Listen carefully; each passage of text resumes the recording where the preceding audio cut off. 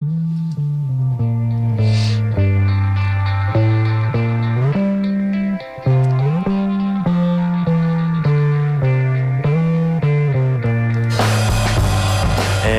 morning. Welcome to The Skinny here on WMNF Tampa. My name is Ray Rowe. I'm the editor-in-chief at Creative Loafing Tampa Bay. Here with me is Ben Montgomery, an author, freelance journalist, and boat captain. Ben, how are you doing today? I love it every time you say that, Ray. I love the story of you. You literally licensed to drive a boat and lead tours. And I will say to our listeners, I know this is Radioland. Ben has a sweet new earring in his left ear, and I like it. And his goals for me, although I've been discouraged by my significant others to not get them. Maybe my ears are too big. But you look very handsome in it, Ben. So. Quite by accident, but thanks. I should mention that Mitch, he's still exiled in Tallahassee, covering the legislative session for the nonprofit newsroom, Florida Phoenix. We hope to kind of check in with him mid-session, so maybe we'll get him in here. There's a lot to catch up on. It's interesting, to say the least. In the second half of the show, we're going to talk about the Tampa Bay Times closing its downtown Tampa office after 32 years. But right now, we're going to head away from downtown. We are going to go over to Main Street, up towards the beach, into a quintessential Tampa neighborhood, West Tampa or Wed Tampa, depending on how long you've lived here or your Tampaño-ness. In the new issue of Creative Loafing Tampa Bay, which is on stands now until next Thursday, former Tampa City Councilwoman Linda Salcena makes the argument that West Tampa's soul and spirit is on the line.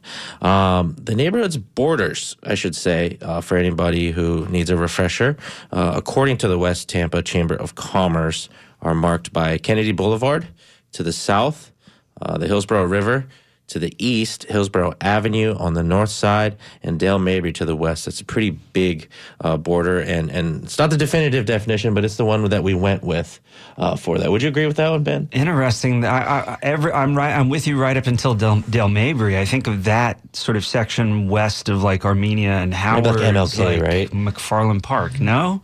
A little bit. Oh, we're going to talk about McFarland, actually. Interesting. So its roots, the neighborhood's roots go back to 1892 when Hugh McFarland, he purchased 200 acres of swampy land on the west side of the Hillsborough River and proceeded to develop it. Salcena wrote, he platted the streets, subdivided the land, built the first bridge across the river. When was this? He moved pretty quickly. So by 1895, check this out, more than 2,000 immigrants had already moved to West Tampa. And he pretty much did everything he could to make that happen. He was donating land for parks, getting others to build buildings like the West Tampa Library. He even built a streetcar line connecting West Tampa to the rest of the city. So this was growing up contemporary with the growth of Ybor City, or just after? Just after. Okay. This is Linda. Hello. Yes, and that is our guest today. It's Linda Salcena. She is a Tampa City Councilwoman who served on and off in the 90s and early 2000s. She's, I feel like, on every board in the city and is a columnist for Creative Loafing Tampa Bay, where we are grateful for that. Linda, thank you for being here. It's a pleasure, and I'm an advocate for good historic preservation and design. So. Could you answer Ben's question about its relation to Ybor and where Absolutely. it exists on the timeline? 2 years after Ybor City was taking off, Hugh McFarland, who was already in Tampa, saw the success and just ran with it. Interestingly, he bought property from a black woman, Madam Fortune Taylor. Fortune Taylor. Yes. Okay, yeah. In order to build the bridge that he built to West Tampa. And West Tampa grew like crazy. Interestingly, in like 1914, the Centro Español built new headquarters both in Ybor and West Tampa at the same time. I'll be. And the people moving to West Tampa at the time were... the same folks moving to Ybor. They came from Spain, from Cuba, from Alabama. And were those wonderful cigar factories also rising up in West Tampa at the same time? Absolutely, same time. And you'll see, if you look at the tile on the floor in a lot of them, it's similar in West Tampa as well as Ybor. They're a tremendous crossover. Oh, wow. Linda, so obviously West Tampa's been around for a while. Can you, I want to ask you this, why? Why are you worried about it now? Well, Ybor basically got torn down in the 60s with Great Society money and has been, trying to revive ever since. West Tampa, fortunately, never got torn down. It's been very much intact. But suddenly, after being a, lovely, sleepy, kind of stable-ish neighborhood for a long time, suddenly with the advent of Midtown, people are opening their eyes and saying, wow, there's very well located neighborhood, and a lot of the older homes, the casitas, are inexpensive to buy. So companies have come in and bought a block's worth and torn everything down and built mediocre beige houses when, frankly, it would be kind of great to either fix up or replicate the casitas. So it's in a very delicate position with development pressures on all sides. Are there any historical preservation zones in West Tampa that would prevent people from knocking down those historic properties? Kind of. So you've got a couple of the cigar factories that are National Register, like one, and you've got the library. But basically, it's a National Register district, which is a good thing because then you get tax credits, but it doesn't mean it's protected locally. And what we need to do is create a local district. And that's one of the reasons for writing the article, to make people aware, to say there's a ton of money that's sitting in the CRA budget, and some of it could be used to move that local protection up a notch. And we're already getting emails. Chip Weiner, photographer. During the pandemic, I feel like he really took this project on, and he was duplicating the historic Burgert Brothers photos. If you're not familiar, the Burgert Brothers were a company really documented Tampa throughout the early 1900s, and those archives are available online. But he sent us a picture of Bexley's barbecue ribs and fried chicken here. It looks like Main Street right there next to Katrina's maybe. Looks really cool. And if you want to send us an email, it's dj@wmnf.org. You can give us a call, 813-239-9663, or text 813-433-0885. Linda, I want to ask you, you are Tampano to the core. Can you talk about the West Tampa of your childhood and why you came to love the neighborhood? Absolutely. First of all, my dad had an old cigar factory on the corner of Howard and Cypress. It's the one with the tower. So I went there as a kid. But the big draw to me was Alessi Bakery, where my mother said we got good bread as opposed to the grocery store. And it smelled like heaven. Yeah. And also, it was just a kind of magical place, very different from Davis Islands, where I grew up. It had more personality. Yeah. It does. No, it does. And by the way, if you love Alessi, this is kind of off the tangent. There's a Tampa cookbook now, and they have recipes from Alessi in it. It's incredible. Linda, you spent a lot of time on council. Yes. Irene answering phones here, she recognized you instantly from city council. A lot of people have been beating the drum for West Tampa for a long time. I think I was in college. I remember reading a Cigar City magazine story. They did a lot of that. And you actually quote Manny Leto in your story. And I think he was editor at the time there. So what is different about West Tampa's plight this time around than it was before? How is this time unique? As we all know, right now, this area is on fire in terms of real estate development. And the advent of the Midtown development brought a lot of people's eyes to West Tampa who basically hadn't paid attention previously.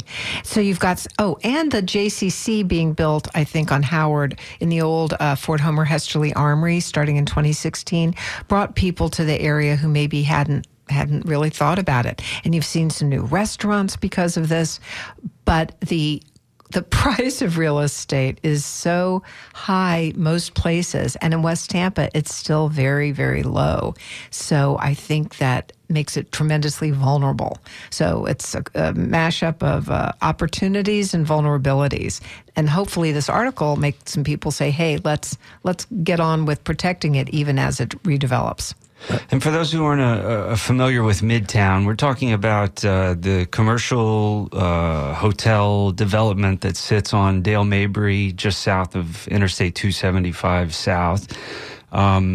That's anchored by Whole Foods and REI, and maybe there's a hotel or two there. Yeah. Exactly.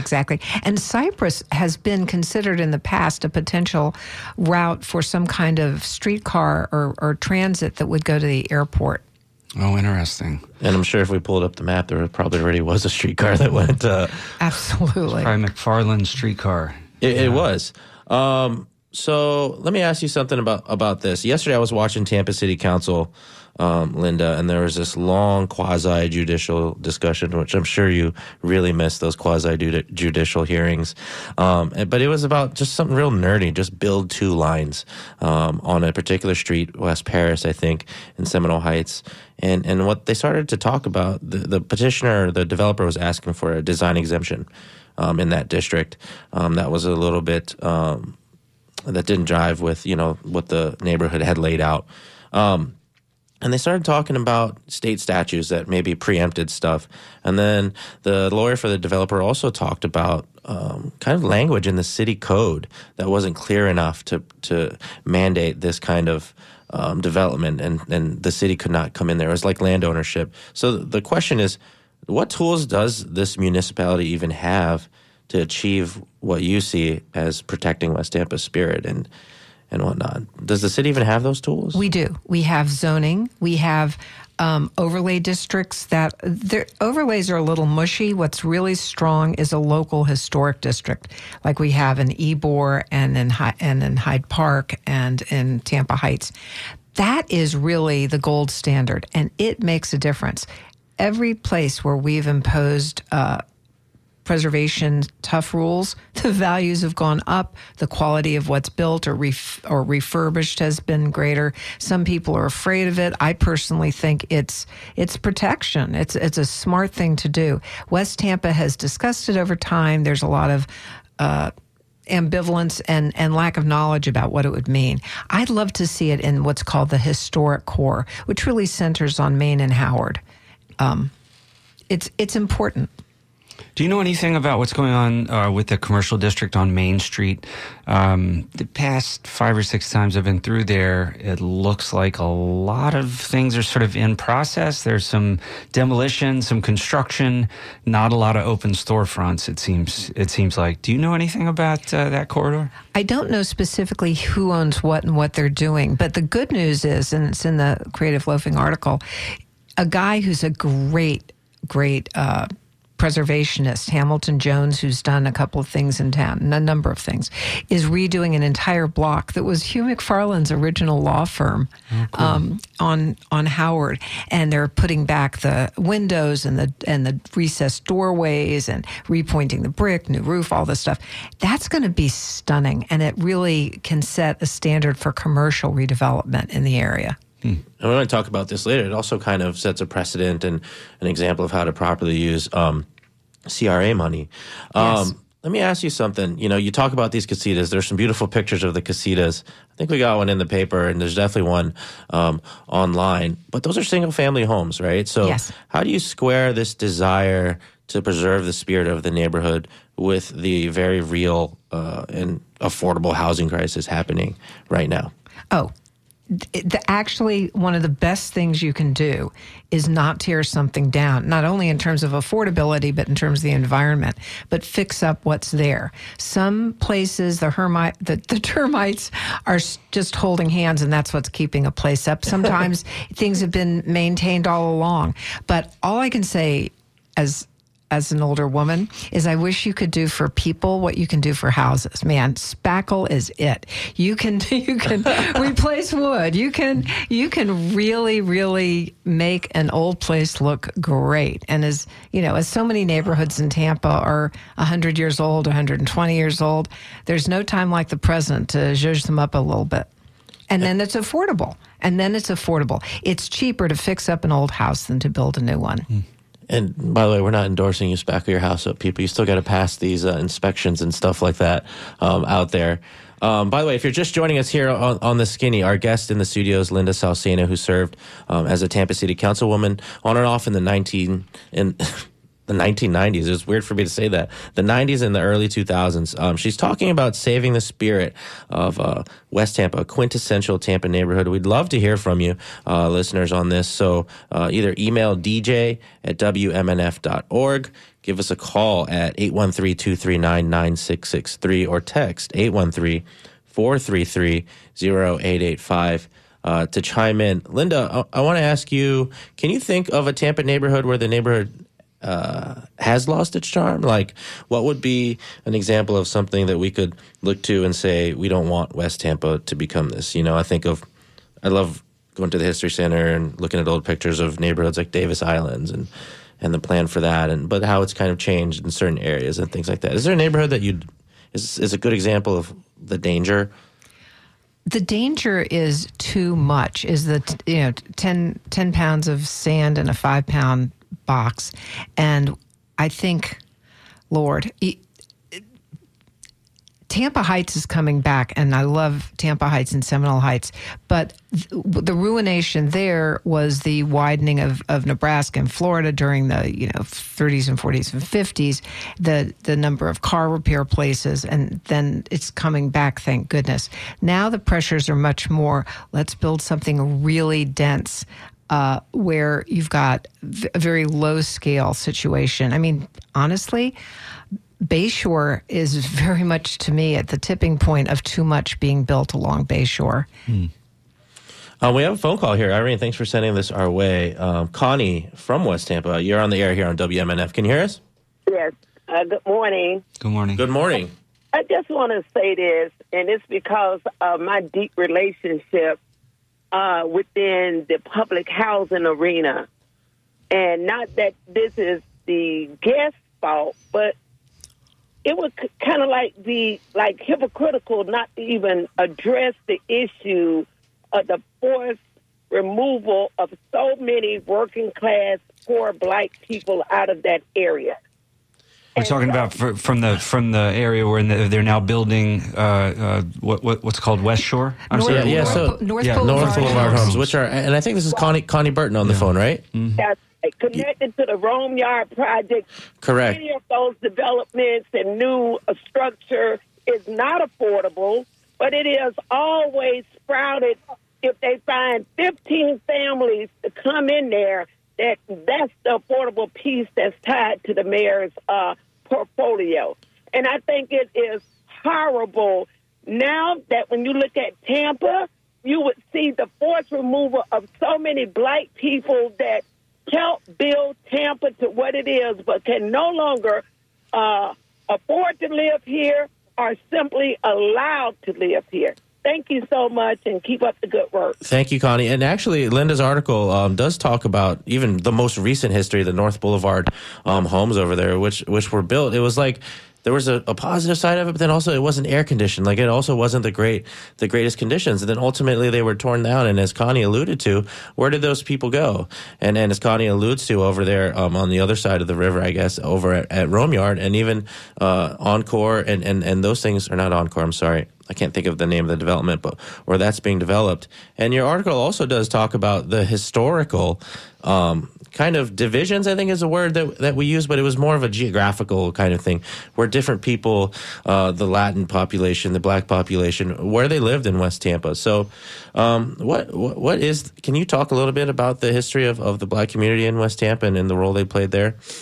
Most of the Black community came.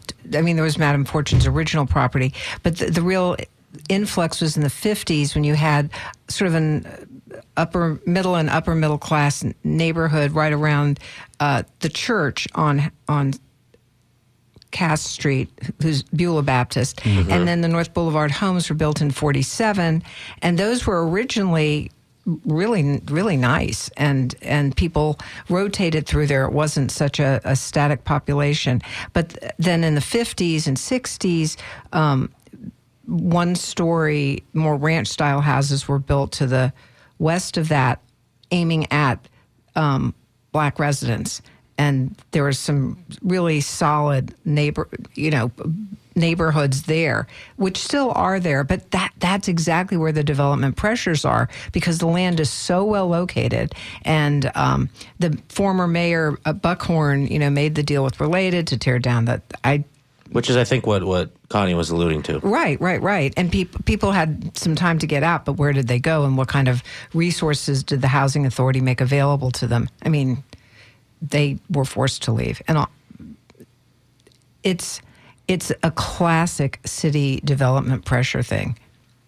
Yeah, and it's interesting the way it was all covered too, what you alluded to in your story. I think the paper really skewed not West Tampa at the time. There was kind of like a good old boys club at the paper, and they really talked about everybody except West Tampa. And then, what Connie's saying is we're still kind of doing that at this particular time. We are, the phones are lighting up, so we're going to try to squeeze all this stuff in here. Enza from Hyde Park, you are on the air. Hi, Mario. Good morning. Or, no, not Mario. I'm sorry, Ray. I was listening to the previous show. I got confused. Oh, we love the down and dirty guys. Yeah. I just wanted to say that I'm one of the fortunate people that about 40 years ago moved into Hyde Park and was able to enjoy the village and all its glory and being built and how the neighborhood evolved. I mean, there were a lot of homeless people and, drug and influenced people back then.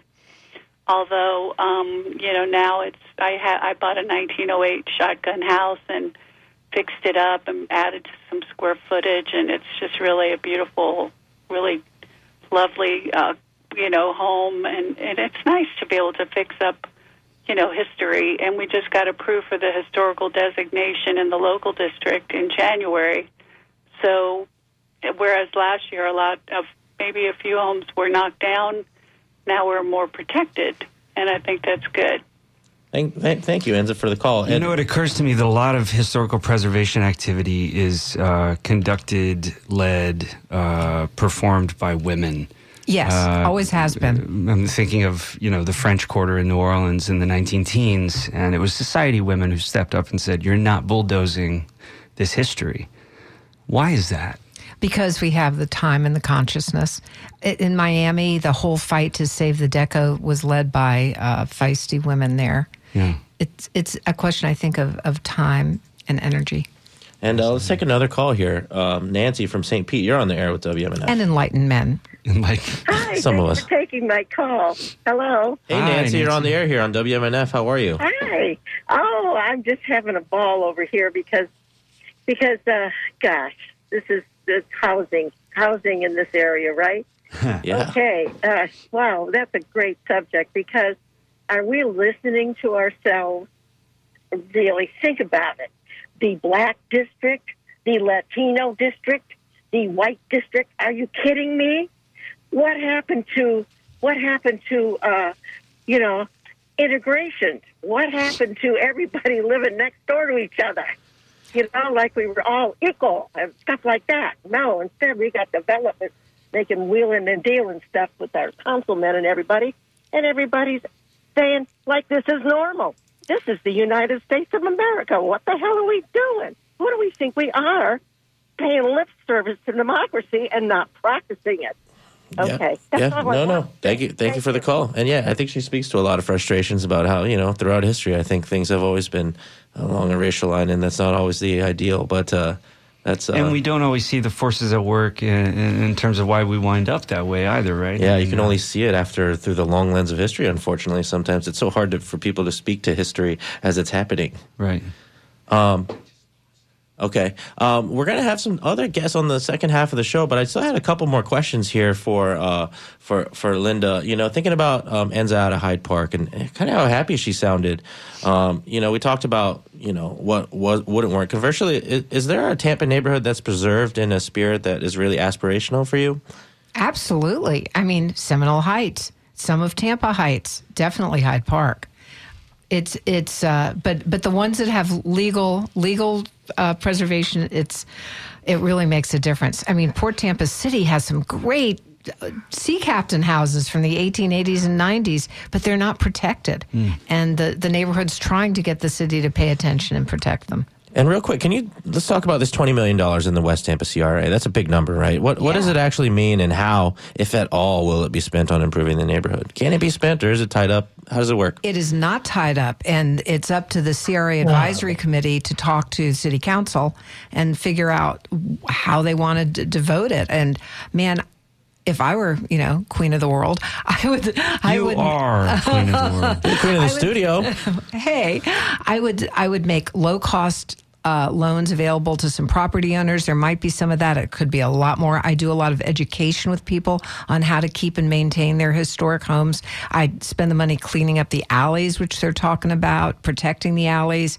They are reinvesting in fixing up Ray Park and the park at Howard and Main. That kind of stuff makes a big difference. If people are listening right now and they want to plug into historical preservation, how do you even pay attention to what's going on in your community, and how do you plug into groups who are involved in that? I can't believe you asked. Thank you for asking.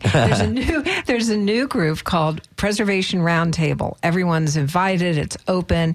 We meet the last Tuesday of the month at noon at the Tampa Union Station, and people air their concerns and figure out how to get support for their issues. It's a very collaborative kind of. Do any electeds ever show up? No, because there might be a zoning thing that but we have city staff, preservation staff, and the planning commission staff who did not use the words historic preservation once in their draft of a comp plan for the city of Tampa, but now they're going to. Oh, wow. Right on. Well, that sounds like... Sorry, once again, at Union Station, the last Tuesday of every month? Right, at noon. At noon. And we'll link to that in a blog post about this particular show with a link to the audio. Linda Salcena, thank you so much for joining us today. I really appreciate that. Thanks for your time and your energy and for being here to talk about this with us. My pleasure. How can people reach you, by the way? Find you at a meeting. Or via Creative Loafing. How's that? Perfect. Thanks. The last Tuesday of every month at noon at Union Station. That's it. Here. Well, thank you so much. Ben, I want to talk about a place here in the second half of the show where you spent a lot of time. The Tampa Bay Times Downtown Bureau. My second home. It was your second home for a long time. Did you ever sleep there? I napped. You napped. Okay. At a minimum. That's sleeping. That's rest. No, I for sure slept. Okay. Yeah. I think a lot of people locally in the media already knew that the paper closed its downtown Tampa outpost earlier this year, but I was just getting all these calls from people, so I emailed one of our guests today, and Creative Loafing has a little post up about it. The interest is really a testament to how much the paper is a part of the fabric of the community and people's collective memory, and really what it means to drive into downtown Tampa off of 275 and kind of see that big sign there and kind of know what's going on there. I mean, it really was a flagpole in the same way that West Tampa Yellow Water Tower is a flagpole for that neighborhood. But the office Times closed. Building, yeah. That's what it's called. It's called the Times Building. It's a 10-story building in downtown Tampa. It closed last month after 32 years in the neighborhood. The sign will come down, and the Times has a new Tampa outpost near Town and Country and the airport. The Times also maintains its long presence in downtown St. Pete. But the paper is really embracing the remote work world. It's funny. I've written a lot of stories about the Times, and a knock on Paul Tash was always he was too slow to embrace the future. But it sounds like Conan here is really embracing the reality of work from home. So joining us today are Tampa Bay Times Communications Director Sherry Day is one of our guests, who is not just also part of the editorial board there, but a longtime reporter. She started in her hometown in rural Georgia. Spent time as a reporter for the New York Times, then the St. Pete Times, and even was the Brandon bureau chief and assistant metro editor. Sherry, thanks for joining us. Okay, she's muted, but that's okay. Sherry's going to unmute, and then I also want to say we're joined today by Tom Scherberger.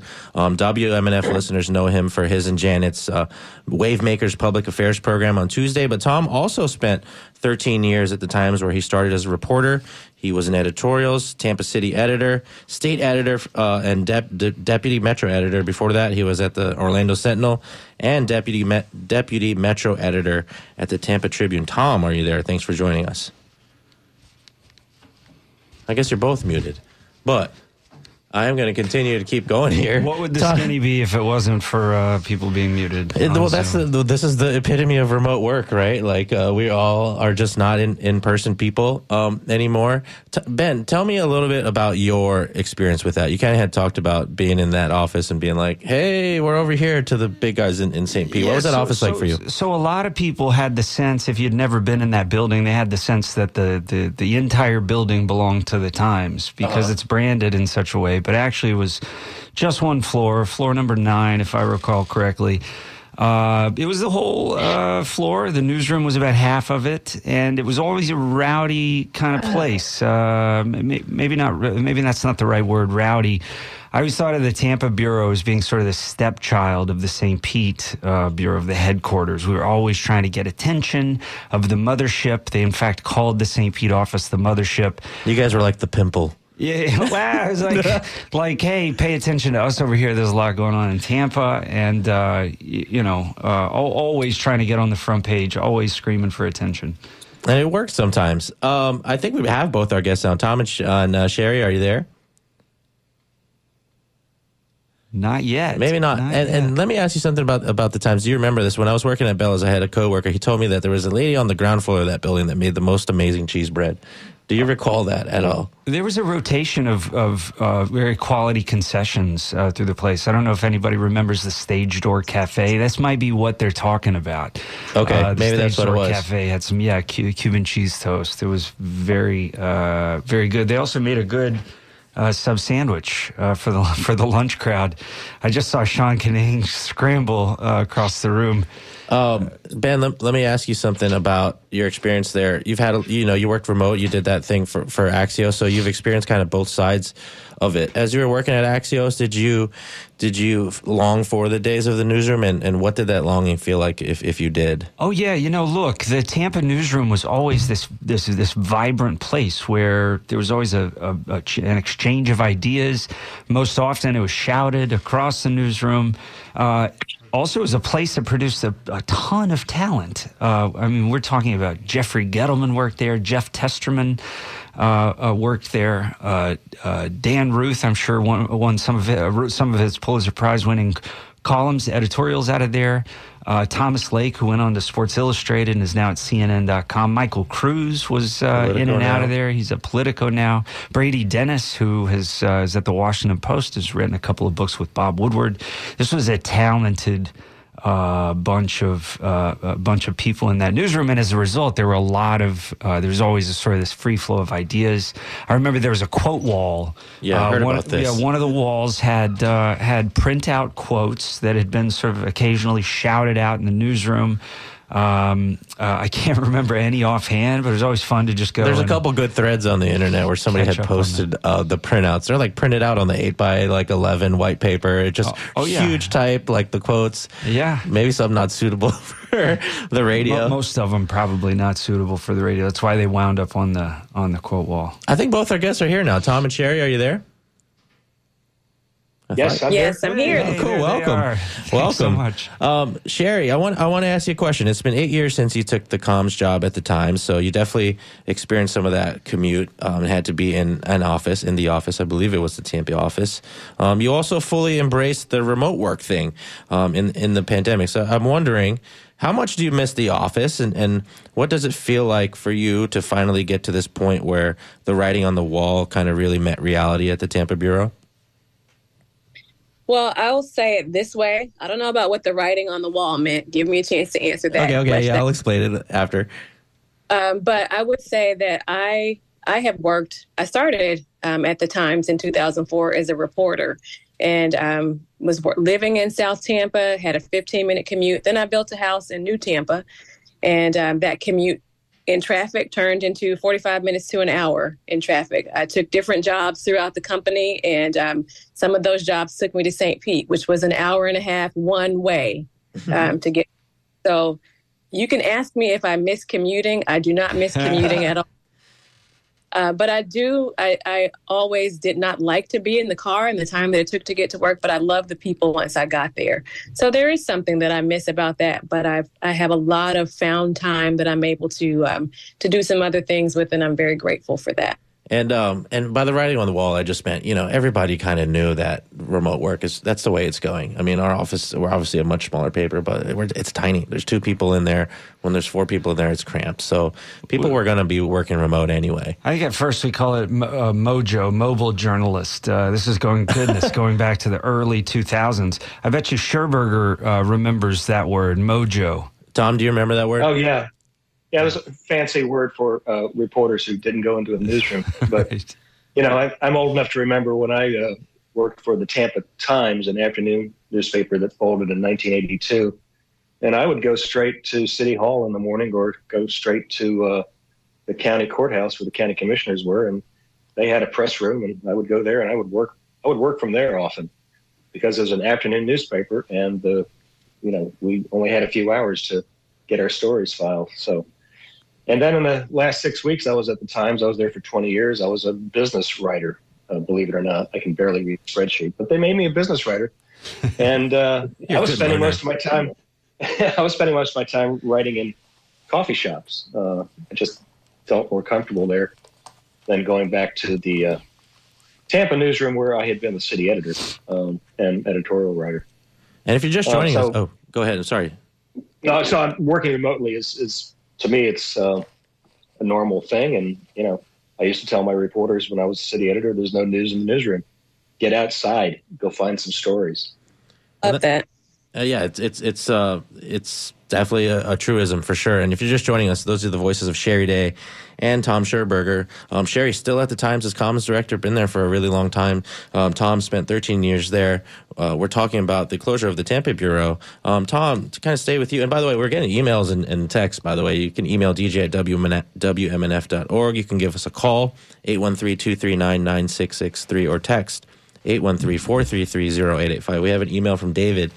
He wanted to say that the Tampa Bay Times' Spotlight Tampa Bay session on education at Tampa Theater was great, and he was very impressed.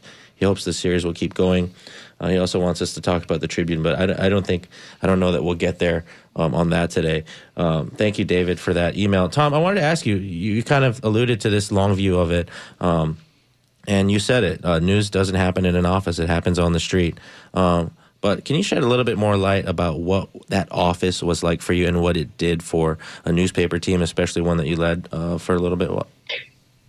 Well, I mean, the Tampa office was a kind of small and mighty, and as Ben already indicated, full of talent, and it was a great place to work. It really was, and it also was away from the main office, so we had a little more freedom.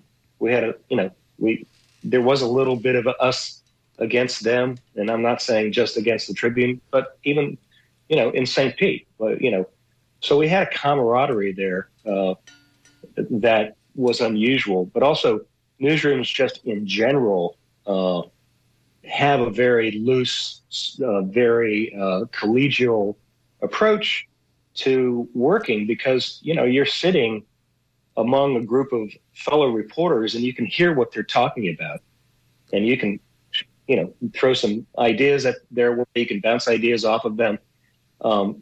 That is missing now in the remote world. I mean, I'm sure you can do it by Slack or Zoom, but there's really nothing like just being in the newsroom and throwing ideas around. But of course, there's also a lot of time wasted where you're talking about last night's episode of, whatever TV show you were watching. Unofficial therapy. Or whatever. Unofficial therapy, exactly right. So I completely disagree, Tom. I don't recall ever wasting any time. No. This is... it is true. There's a lot of time wasted, and there's a lot of things that you talk about that you wouldn't. You mentioned remote work and Slack, Tom. Sherry, I want to ask you a question. I know obviously you're not in every Slack channel for the Times, but thinking about remote work, the Times still has about 100 journalists on the payroll. Sherry, can you give us some insight into what that Slack channel looks and sounds like? Is it like traumatizing to hear all the bells and stuff going off? What does that look like for you guys? No, and I don't have any audio on my Slack. Okay. So but there are a lot of channels. There are channels on everything from breaking news, as you might expect, to photo. There's a channel called Praise where the journalists will, take a moment to give an attaboy to their fellow journalists on a story that's been well done or an effort one done. I'm looking at one right now. There's a channel called Times Run Club. They're getting ready to run the Gasparilla Classic and trying to whip people into excitement about that. There's a channel called Water Cooler where they talk about everything from who can recommend a good bet to, hey, want to go check out a band on Friday night. So there's still a lot of sharing and socializing. It just looks different. That's all. So our newsroom does get together once a week. In person, most of them different departments. So every department may have a different day. But I know Tampa's Day Together is typically on Tuesdays. So even in this post-COVID environment, you could go into the Tampa newsroom on Tuesdays and see most of the folks in there who reported to Tampa. And St. Pete's Day is Wednesday. And so they will do that for meetings and things of that nature. But there's a lot more coming and going versus coming and sitting. We just recognize that COVID changed the way that we worked, and we could give that benefit to our staffers to allow them to work remotely. Most of them took it. So there's just not a lot of people in the newsroom every day anymore. So we didn't need the space in downtown Tampa that we once did. Sherry, can you give us a sense of what the Times real estate footprint is today? Is 490 First Ave South, is that sort of pretty much it in terms of office space? So we have 490 First Avenue South. That's in downtown St. Pete. We've got our St. Petersburg Distribution Center. I think a lot of people think about the Times in terms of newsrooms, but remember that we are a full company and we have distribution centers as well. So we've got distribution centers in Largo. We've got a newsroom and distribution center combo up in Port Richey. Then we've got the new space out on Johns Road in Tampa. I was just over there this morning. So we've got a suite of offices for advertising with the DC behind it, and then a suite of offices for news with the DC behind it. So that's pretty much it. We've got DCs in Wesley Chapel with an office suite there. We've got DCs out in the Brandon, Riverview area. So we're still around in more places than you might think. Thank you. Thanks. And Jerry, we're getting a lot of emails about the Times, so you'll have to forgive me. I want to be respectful of the listeners here. This is somewhat unrelated, but they want to know about the 2 days a week thing. They said it still feels weird for it not to be a true daily paper, but what does the Times say about that and its future doing that? So I think they're asking about 2 days a week in print. Correct. And right. So that we are not a true daily paper because we are producing the news 24/7. We have TampaBay.com, and we invite people to go there. For those who prefer a more traditional newspaper reading experience, even though it's not in your hands, we have the e-newspaper, and we've got good readership there. We'd love to have more. That really is a replica of our print edition. And so you can flip the pages, you can make the copy larger if you like. Our journalists are not working any less. We're probably working harder than they've ever worked before. And they are producing news all the time. We're trying to bring it to you wherever you are. So if that's Instagram or if that's another social media channel, we're putting stories everywhere. We just want people to read them. So the stories are there. The work is there. You may not have the print edition 7 days a week. And I don't think we'll ever go back to that. We are pressing forward with digital, and we invite everybody to come with us. And we have another email here from Rick. He said it's kind of sad to hear about the closing. Years ago, the Times wanted to make a presence in downtown when the paper rivalries were going on. Rick said he worked at the printing plant for 32 years until he was laid off right before COVID when they started shutting that printing plant down. He said the Times has changed, and they finally embraced tech to continue on. I've always embraced the quality of the newspaper that's been put out there. Hopefully the legacy continues for the Times and the vision of Nelson Pointer. I don't know if either of you could speak to that, but what is it? It's kind of crazy to have a front row seat to how quickly the news landscape is changing and what the parts of a newspaper look like. There's less paper now. They still have people, thankfully, but there's also less people than there were at its peak. Do you, Tom or Sherry, maybe Tom first, do you feel like you're living through, what does it feel like you're living through as far as history and the way the newspapers are changing? Well, we're living through the death of newspapers is what we're doing. I mean, I had no idea, and Ben was there too, that we were living through the salad days of newspapers when they were making so much money. I worked at the Orlando Sentinel before I worked at the Tribune and the Times, and they decided to open a bureau in Tampa. That's how much money they were making back in the 80s. Yeah. And now we're at the point where, we can't support even one daily newspaper in this big media market. And it's all about advertising. The advertising market shifted toward the internet, and newspapers are making pennies on the dollar for every ad.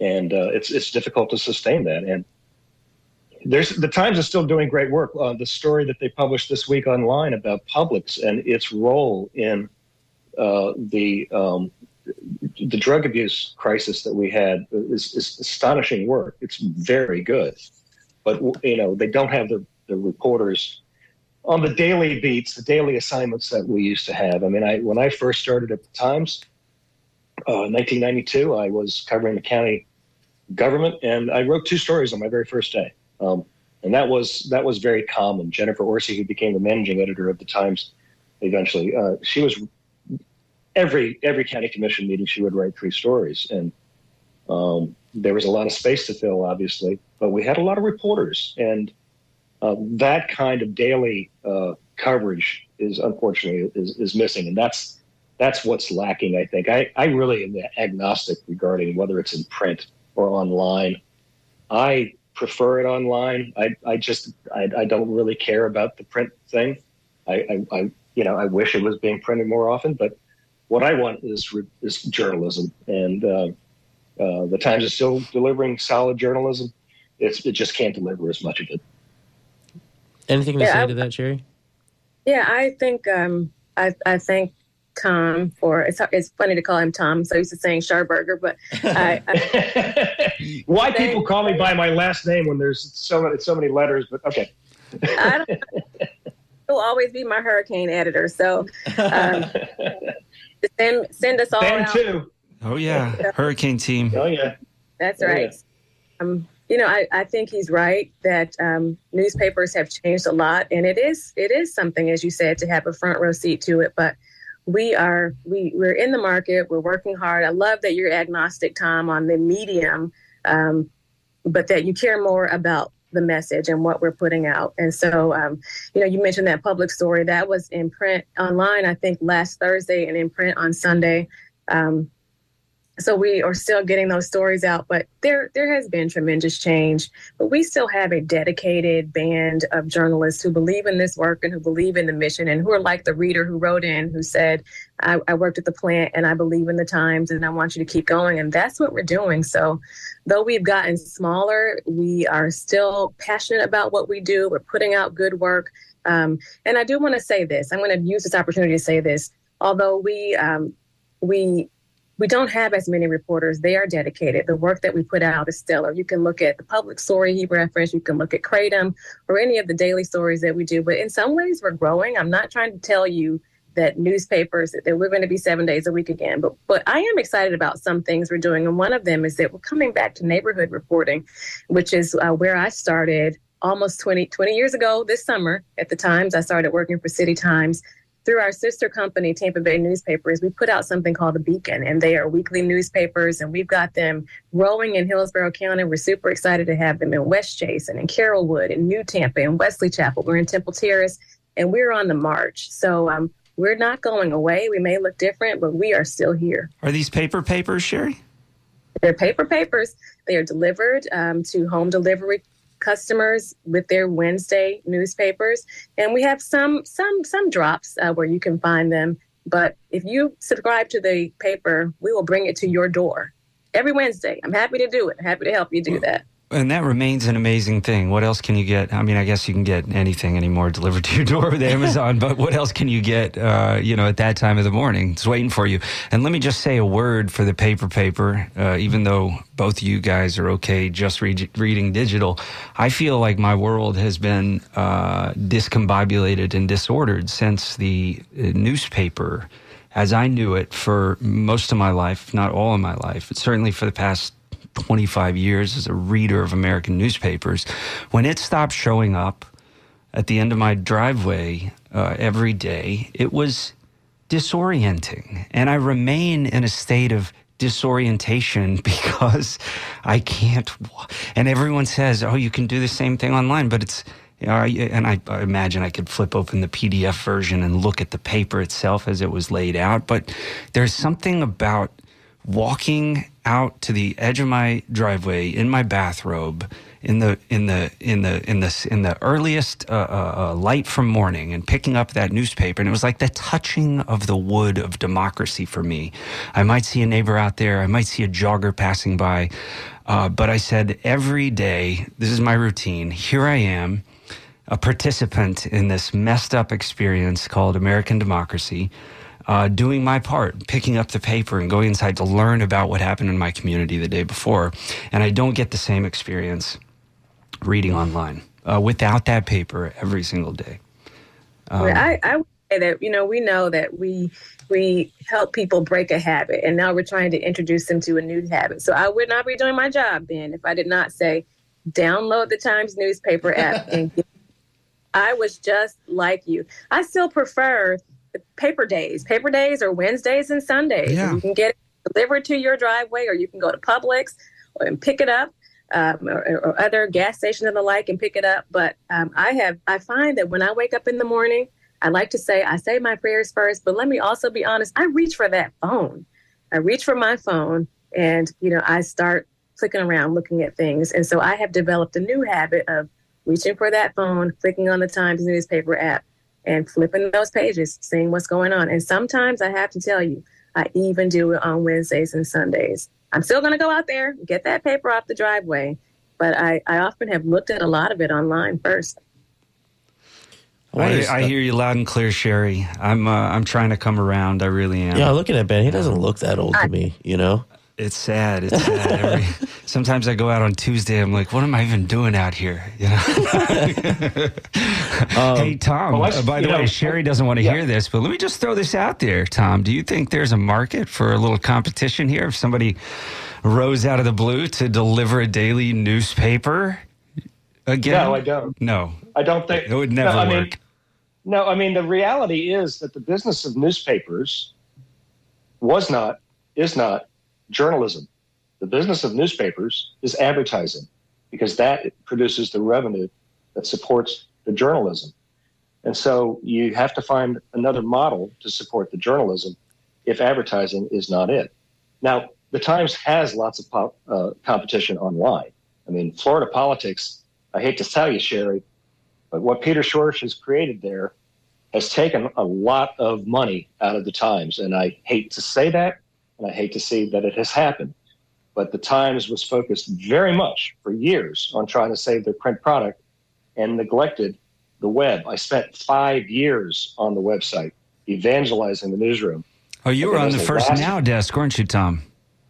Created the Now desk, Ben. That's right. I did 5 years. Desk.